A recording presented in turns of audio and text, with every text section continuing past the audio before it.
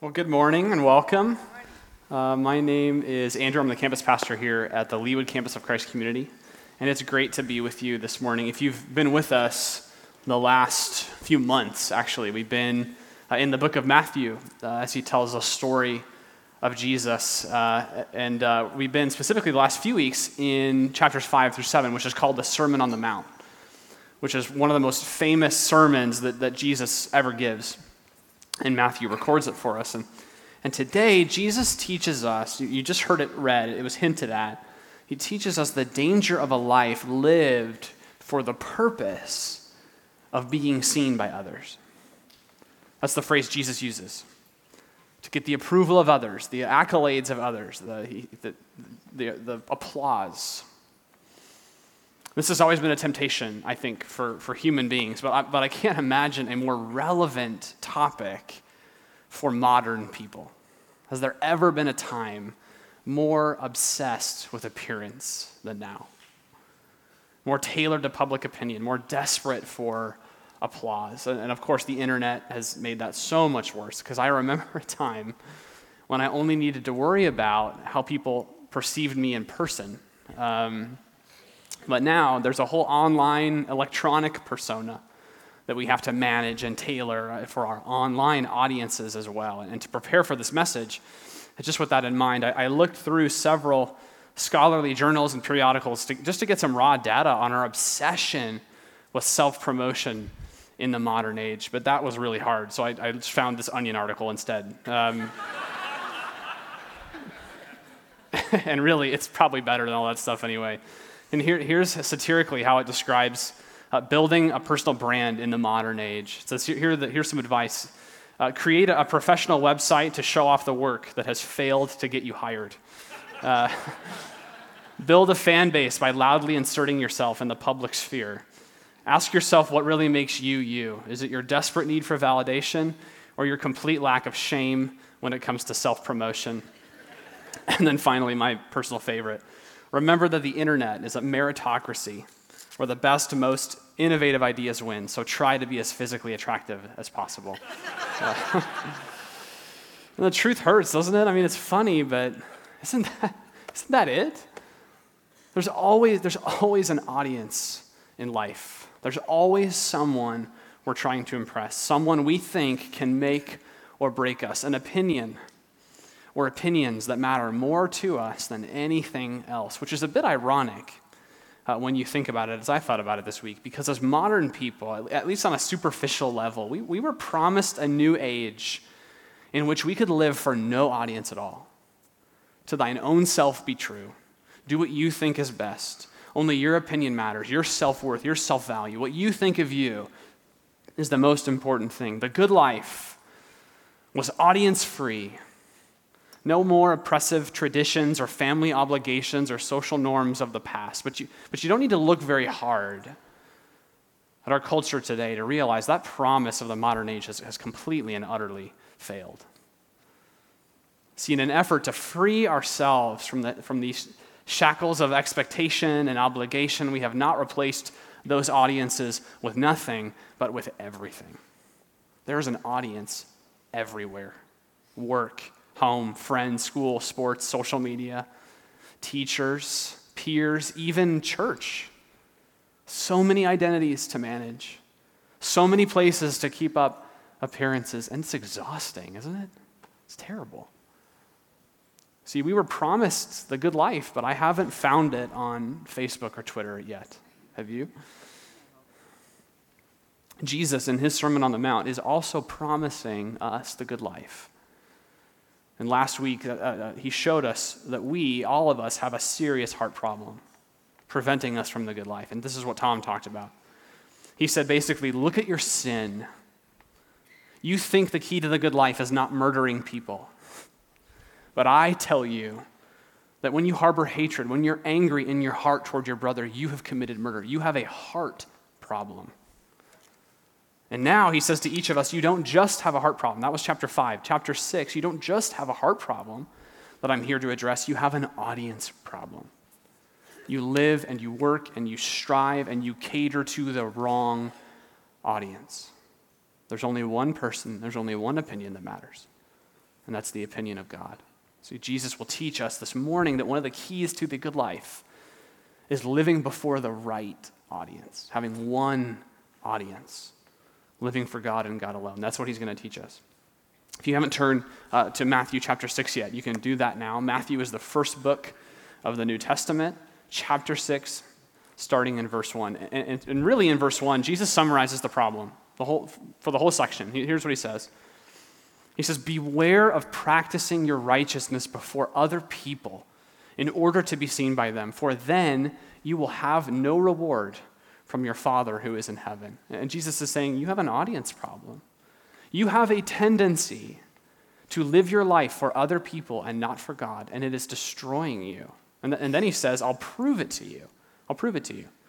Your sins show you that you have a heart problem. I already talked about that. But your good deeds, what you're most proud of, the things that you don't mind other people knowing about you, look at those things, and they will show you if you have an audience problem. So Jesus this is what he does. He gives 3 illustrations to make his point. He says, look at your giving, it's verses 2-4. Look at your prayer life, verses 5-15. And look at your private disciplines, like fasting, verses 16-18. And they will show you who your audience really is. And there's a reason he chooses these 3 things. These 3 things in his day were universal among people. Any decent person at the time, any decent Jew in particular, would do these 3 things daily, weekly, all the time. Everybody did these things. And in each case, Jesus' warning is against hypocrisy. You'll notice that word comes up in every section. Don't give like the hypocrites. Don't pray like the hypocrites. Don't fast like the hypocrites. And this is an image we use all the time when we, in our kind of moral discourse, especially when we're talking about someone who appears to have a moral high ground on someone, but you kind of poke deeper and you see, okay, they have the same inconsistencies as everybody else that they're condemning. And this is, Jesus basically invented that meaning for this word right here in the text. You don't find it in the ancient world. Jesus, in classical Greek, hypocrite just means actor. That's all it means. There was actually a Greco-Roman amphitheater just a few miles from Jesus' hometown in Nazareth, in a place called Sepphoris. And many that Jesus preached to in this Sermon on the Mount would have been familiar with the theater and with actors and just that whole world. That image would have made sense. And you almost have to wonder if Jesus helped to build this amphitheater. It was under construction when he was a young man, just a few miles away with his father. He was apprenticed to Joseph the carpenter. So he was in the construction business. This would have been a major project for the region. Maybe he even caught a show there. I have no idea. But now people could call you a hypocrite back then if you were a liar or a deceiver. But Jesus here really means the person who does all the right things for all the wrong reasons. And even if that person is unaware, even if that person is self-deceived, they are being an actor. They are being a hypocrite. They are playing to the wrong audience. They have placed all the meaning and purpose of their lives and their work and their good deeds in the hands of the wrong people. Don't be like them, says Jesus. Don't be like them. Instead, Jesus says basically, he says, for example, when you give to the needy, sound no trumpet before you as the hypocrites do in the synagogues and in the streets, that they may be praised by others. Truly I say to you, they have received their reward. But when you give to the needy, do not let your left hand know what your right hand is doing, so that your giving may be in secret, and your Father who sees in secret will reward you. Now, there's actually evidence that at the time, people would sound a trumpet when they were about to give a large gift to alert the vicinity of what they were about to do, which I had to think in our context, that would be like Randy playing your theme song as you walked to the offering box so that everybody knew, right? That's really not our style today, which I think is a good thing, but it betrays a real human tendency, doesn't it? Do we do nothing from a false sense of generosity in order to look good? To be praised by others, to toot our own horns, as Jesus says, of the hypocrites here? Ask any fundraiser. It is much easier to raise funds for a new building, for new construction, than it is for maintenance on an old building. Do you know why? Because you can put your name on a new building. Jesus says, when you give, don't let your left hand know what your right hand is doing, which don't try to do that literally because you'll look like a crazy person. But Jesus' point is give without agenda. Give because God, your Father, wants you to. And your Father, who sees not only your action of giving, but your motivation for giving, will reward you.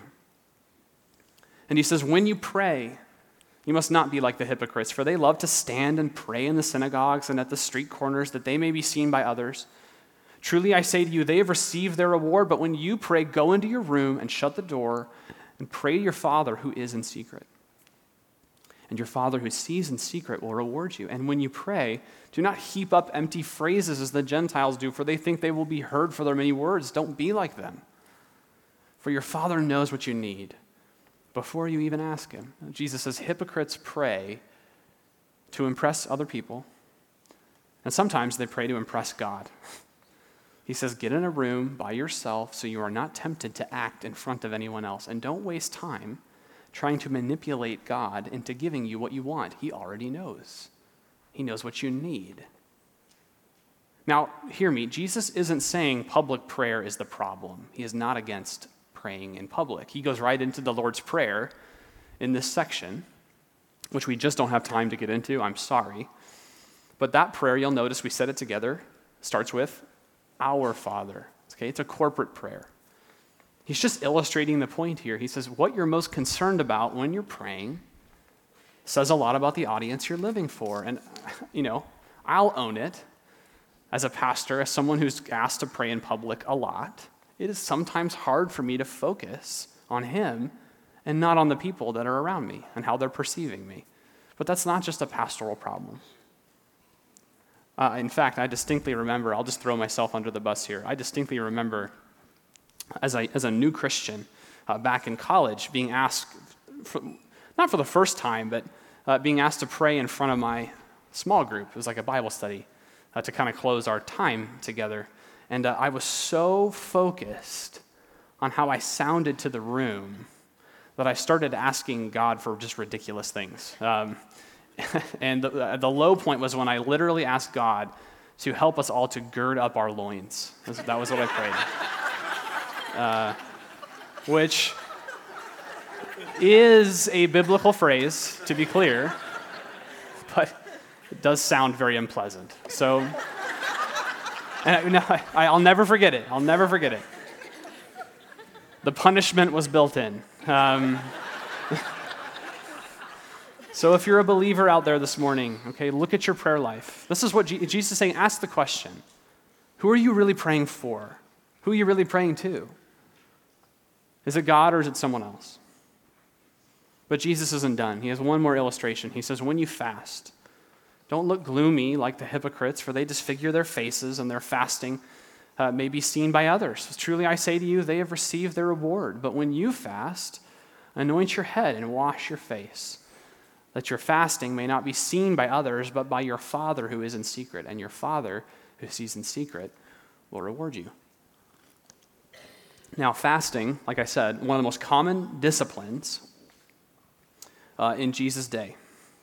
And again, fasting is not the problem. In fact, fasting can be a really powerful discipline today to help us focus on God and realize very tangibly that life is much, much more than the food we eat.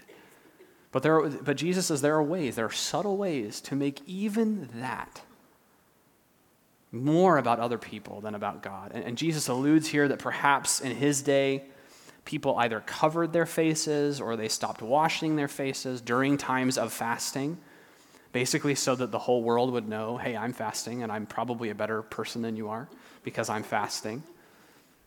Okay, Lent is coming up. Ash Wednesday is this Wednesday. Lent is typically a time for many Christian traditions all over the world for Christians to intentionally fast in anticipation of Easter. I think it's a wonderful thing, can be a very powerful thing. But how easy it is to post on Facebook what you've given up for Lent, right? How easy that is, how subtle that is. Okay, this is not an ancient problem.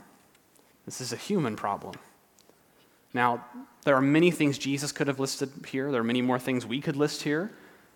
to show us our audience problem, church attendance for the wrong reasons, Bible reading, acts of service, volunteering. Jesus' point, though, is very simple. Look at your good deeds. Look at your good deeds. And that will show you your heart motivations. That will show you your audience. Now, Jesus was speaking primarily to devout Jews at the time, which explains his list, why he chose those things. Maybe you aren't even a believer right now, and your good deeds look very different from this list. Okay, whatever they are, whatever those deeds are for you, however you define them, you can do them for all the wrong reasons. You can help people for all the wrong reasons, and you can do them harm and yourself in the process, and it will destroy you. This is Jesus' point. And the really terrifying part of all this for me is how easy it is to look the part. So easy. How easy it is to put on airs, how easy it is to deceive others and ourselves into convincing everyone that we've got it together, we're fine, I'm a good person. See, Jesus began this section with a strong warning, if you notice, beware or be careful. This word is only used twice in Matthew, once here and once when Jesus talks about the danger of false teachers deceiving you. Okay, the danger of self-deception is never higher than when we are doing our righteousness, our good deeds. It is so easy to do the right things for the wrong audience. The hypocrites that Jesus describes here, keep in mind, would have been the model citizen to Jesus' listeners from the outside. On paper, you're telling me this person is generous, they pray, and they fast. That's a good person, right? Jesus says, beware. Don't be like the hypocrites. They look the part, they really do, but they play for the wrong audience. And it's destroying them, and they will have no place in the kingdom I've come to offer. See, we have a serious audience problem. And if we have an audience problem long enough, eventually we'll find that we also have a serious reward problem. Okay, notice throughout the passage, Jesus focuses on the reward. He compares the reward of the life of the hypocrite and the life in God's kingdom, the God-focused life, the life of an audience of one. And if we aren't careful, Jesus says, not only will we have the wrong audience, whose opinion does not ultimately matter at all, not only will that happen, we will have an impoverished reward. We won't get the reward we were designed for. And Jesus doesn't actually explicitly spell these out, what I'm about to say, but he implies them throughout this whole section. And here are the rewards of the life of the hypocrite. Here's what you get. Reward number 1, you will become enslaved to the opinions of other people. You see, okay, again and again, Jesus makes the point that the momentary applause, the fleeting respect, the temporary satisfaction that the hypocrite receives from other people is all the reward they will ever get. They have received their reward. There it is. And it may feel like the good life for a little while, but you'll need more and more applause and more praise and more popularity to feel normal and to feel whole, and the high will pass and you'll have to start all over again, and that is all the reward you will ever get. And before you know it, there's nothing you won't sacrifice. Your job, your family, your faith, your convictions, your integrity for the applause of others. The fickle praise of the mob. And that's enslavement. See, it's no wonder that many of the wealthiest, most powerful, most influential people in the world can be the most unhappy and the most insecure and the most enslaved in the world. This isn't a judgmental statement. I was recently watching a clip of Lady Gaga, which I know you're thinking, hang on, this is relevant. She was being interviewed by a group of, I think it was performing arts students or something like that, and she was talking about the emotional crisis she had because of her fame and the anxiety that caused her, and how she talked about how I can't reply to a text without wondering what's the media going to think? What are they going to think? Are they going to like me? Is this going to affect my friendship? Is this going to affect my career? Every time, every interaction was like that. And she made the comment, and I think it's profound. She said, this is the age we live in. We are unconsciously communicating lies about ourselves to other people all the time. And it blew me away. Here's one of the most influential and successful people of our day, completely enslaved and terrified of what other people think of her. Not only is that reward very fleeting, as she illustrates, but it may turn against you entirely, because when you let someone down or you make a bad decision, when you have banked your happiness on the opinions of other people, your world will fall apart. It's a terrible way to live. That's what Jesus is saying. This is a terrible way to live. And his warning is just as much for the Pharisees of the world, the church-going, Bible-believing Christians, as it is for the Lady Gagas of the world, because this isn't a religious problem. This is a human problem. And Jesus offers us an alternative, okay? He says, let God handle the PR for you. He's got it. He has something much better for you. He has freedom from the slavery of living for eye service. You can live, says Jesus, before an audience of one, and there's freedom there. Now hang on to that thought. We're going to come back to that. Reward number 2 of the life of the hypocrite. You will live for the opinions of others, and you will hollow out on the inside. You will hollow out. You cannot miss Jesus' constant refrain about God's attention to the secret life. Notice he says again and again, and your Father who sees in secret, and your Father who is in secret will reward you. This could not be more countercultural. Notice, we are so obsessed with the public, the external, the visible. Think of the effort we put into manicuring our bodies and controlling our image and massaging people's opinions of us. Think of how we typically make decisions. How will that person respond? What will they think? How do I manage this, that? And for me, how often, way down the list is the question, but wait, what would God think if I did that? What would he say? What does he think? What is my private life? What is my secret life telling me about me? I couldn't help but think of the story of Dorian Gray by Oscar Wilde. If you're familiar with that story. It's the story of a man who is absolutely beautiful on the outside, perfect. His neighbors marvel at his perpetual youth and beauty. He never ages, never spoils or fades. He looks the part, looks great. But hidden in his home is a portrait of himself. And the portrait is really a metaphor for his secret life, his inner life, his true heart, his true character. Really, the portrait represents the part of Dorian that only God and Dorian can ever see.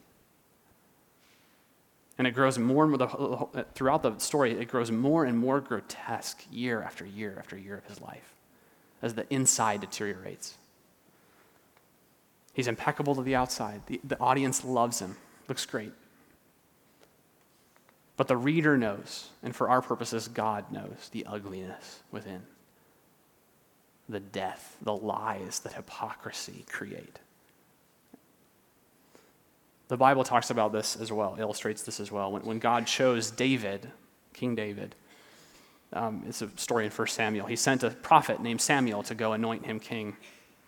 Samuel arrives, meets David's brothers. David's not there. If you remember, Samuel focuses on Eliab, who is David's brother, and says something to the effect of, this guy, surely this is God's king. This guy looks the part. God says, do not look on his appearance or on the height of his stature, because I have rejected him, for the Lord sees not as man sees.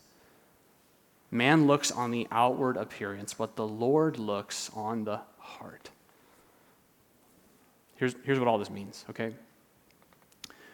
Who we are in the prayer closet, who we are on the computer alone late at night, who we are when no one is watching, who we are on the portrait that we hide from everybody else.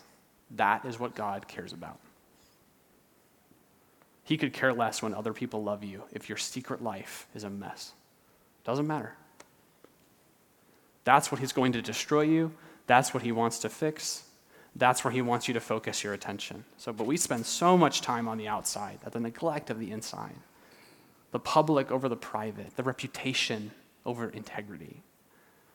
And before we know it, we become a facade, a ghost, someone we no longer recognize. And the secret to the good life is not on the outside. Despite everything that you're told, the secret to the good life is not on the outside. It is not in public. It is in private.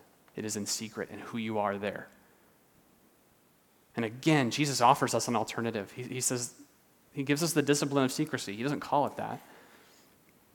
This is why Dallas Willard, when he comments on this passage in The Divine Conspiracy, which if you have never read that book, please do, The Divine Conspiracy. Willard says Jesus is pointing us to the fundamental discipline of secrecy, which we can put on all of our other disciplines. When we fast, let us do it in secret. So we know our only audience is God. He's the only one who knows. When we pray, let us do it often alone in a secret place, as Jesus himself did, so that we remember to whom it is that we are praying. Now, this is not a new legalism. There's nothing magical about doing something in secret that God will listen to you better because of that. That's not what I'm saying. What is it? Well, what it gives is unadulterated access, attention, and devotion to God. That's what secrecy does. And it's not unlike going on a private date on Valentine's Day. It's not. When you go out with your spouse on Valentine's Day, which if you didn't know, it is coming up, so make plans now. But if you're going to go out, or with a boyfriend or girlfriend, why do you go out alone? Is it to earn their approval? No. It's to give them your undivided attention, right? That's why you do that. This is the life Jesus is offering you with the Father. Because God, according to Jesus, he wants that intimacy with you. God, the Father, is not a critic in your life. He's not another critic in your life. He's not another opinion you've got to manage. He is a Father who loves you. There's a big difference. And this gets really at our final reward for the life of the hypocrite. Okay, when you live for the wrong audience, your reward is that you'll get a lot of critics. But you'll miss out on a loving Father. You'll miss out. If you grew up in the church or you've been coming for a long time, you probably didn't catch this. I know I didn't when I first read this. But in Jesus' day, this constant reference to God as Father was entirely unique. You see it throughout this whole passage. God, your Father, your Father. This was unheard of in the Judaism of Jesus' day. God was king, he was judge, and those are true, but he was not Father, especially not my Father or your Father in this really intimate and personal way. Jesus does this because he wants us to see the real reward of living before an audience of one. The reward is that our audience, the only opinion that matters in the whole world, is not another critic. It's not even primarily a judge, but for those who follow Christ, a loving Father. That's the reward. Now, I know the word father can carry baggage because our earthly fathers are not perfect, and some of them are downright bad. I get it. But Jesus is offering here access to the good Father, the perfect heavenly Father. And here's the thing about good fathers that make them so different from critics, because critics size you up, right? Are they good enough? Fathers build you up, encourage you. Critics test you. Fathers train you. Critics are hard to please. If you don't believe me, just go online and find an article and read the comments section, okay? Critics are hard to please. But fathers are, as C.S. Lewis put it, so easy to please and so hard to satisfy. I'll never forget when my son Benjamin or my daughter Avery took their first steps. I'll never forget it. If you're a parent or a grandparent or aunt and uncle and you were there for that moment, you'll never forget it. Those steps were, from a critic's standpoint, feeble and awkward and a sorry excuse for walking. That is all true. But from a father's standpoint, I was overjoyed. I was so pleased beyond measure because I love them so much, but I was far from satisfied.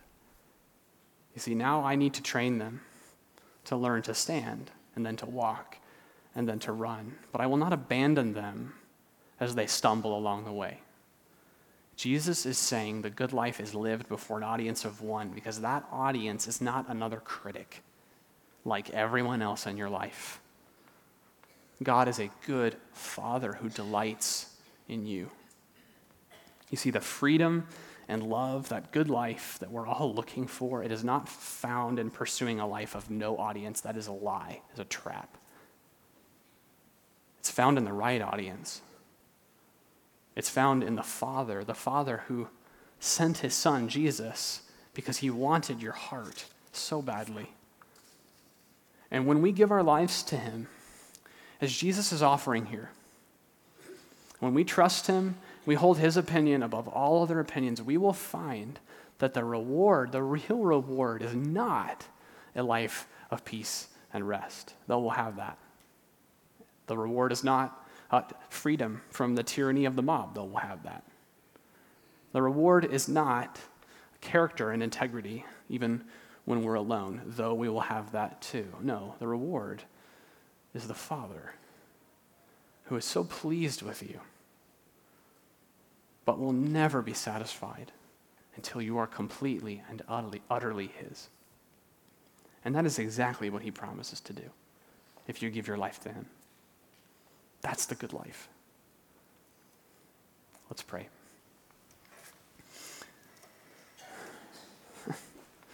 Father, how often we read your word and we think, I couldn't have that life. I don't deserve that life. I don't understand that life. But God, you offer us in your Son the good life before an audience of one. What an incredible freedom that is, and how often we ignore it every day for the momentary applause of others. God, give us the strength today to choose your opinion over all others. It is so much better. You are so much more gracious than any other voice in our life. God, give us the strength to choose you. We pray this in your Son's name. Amen.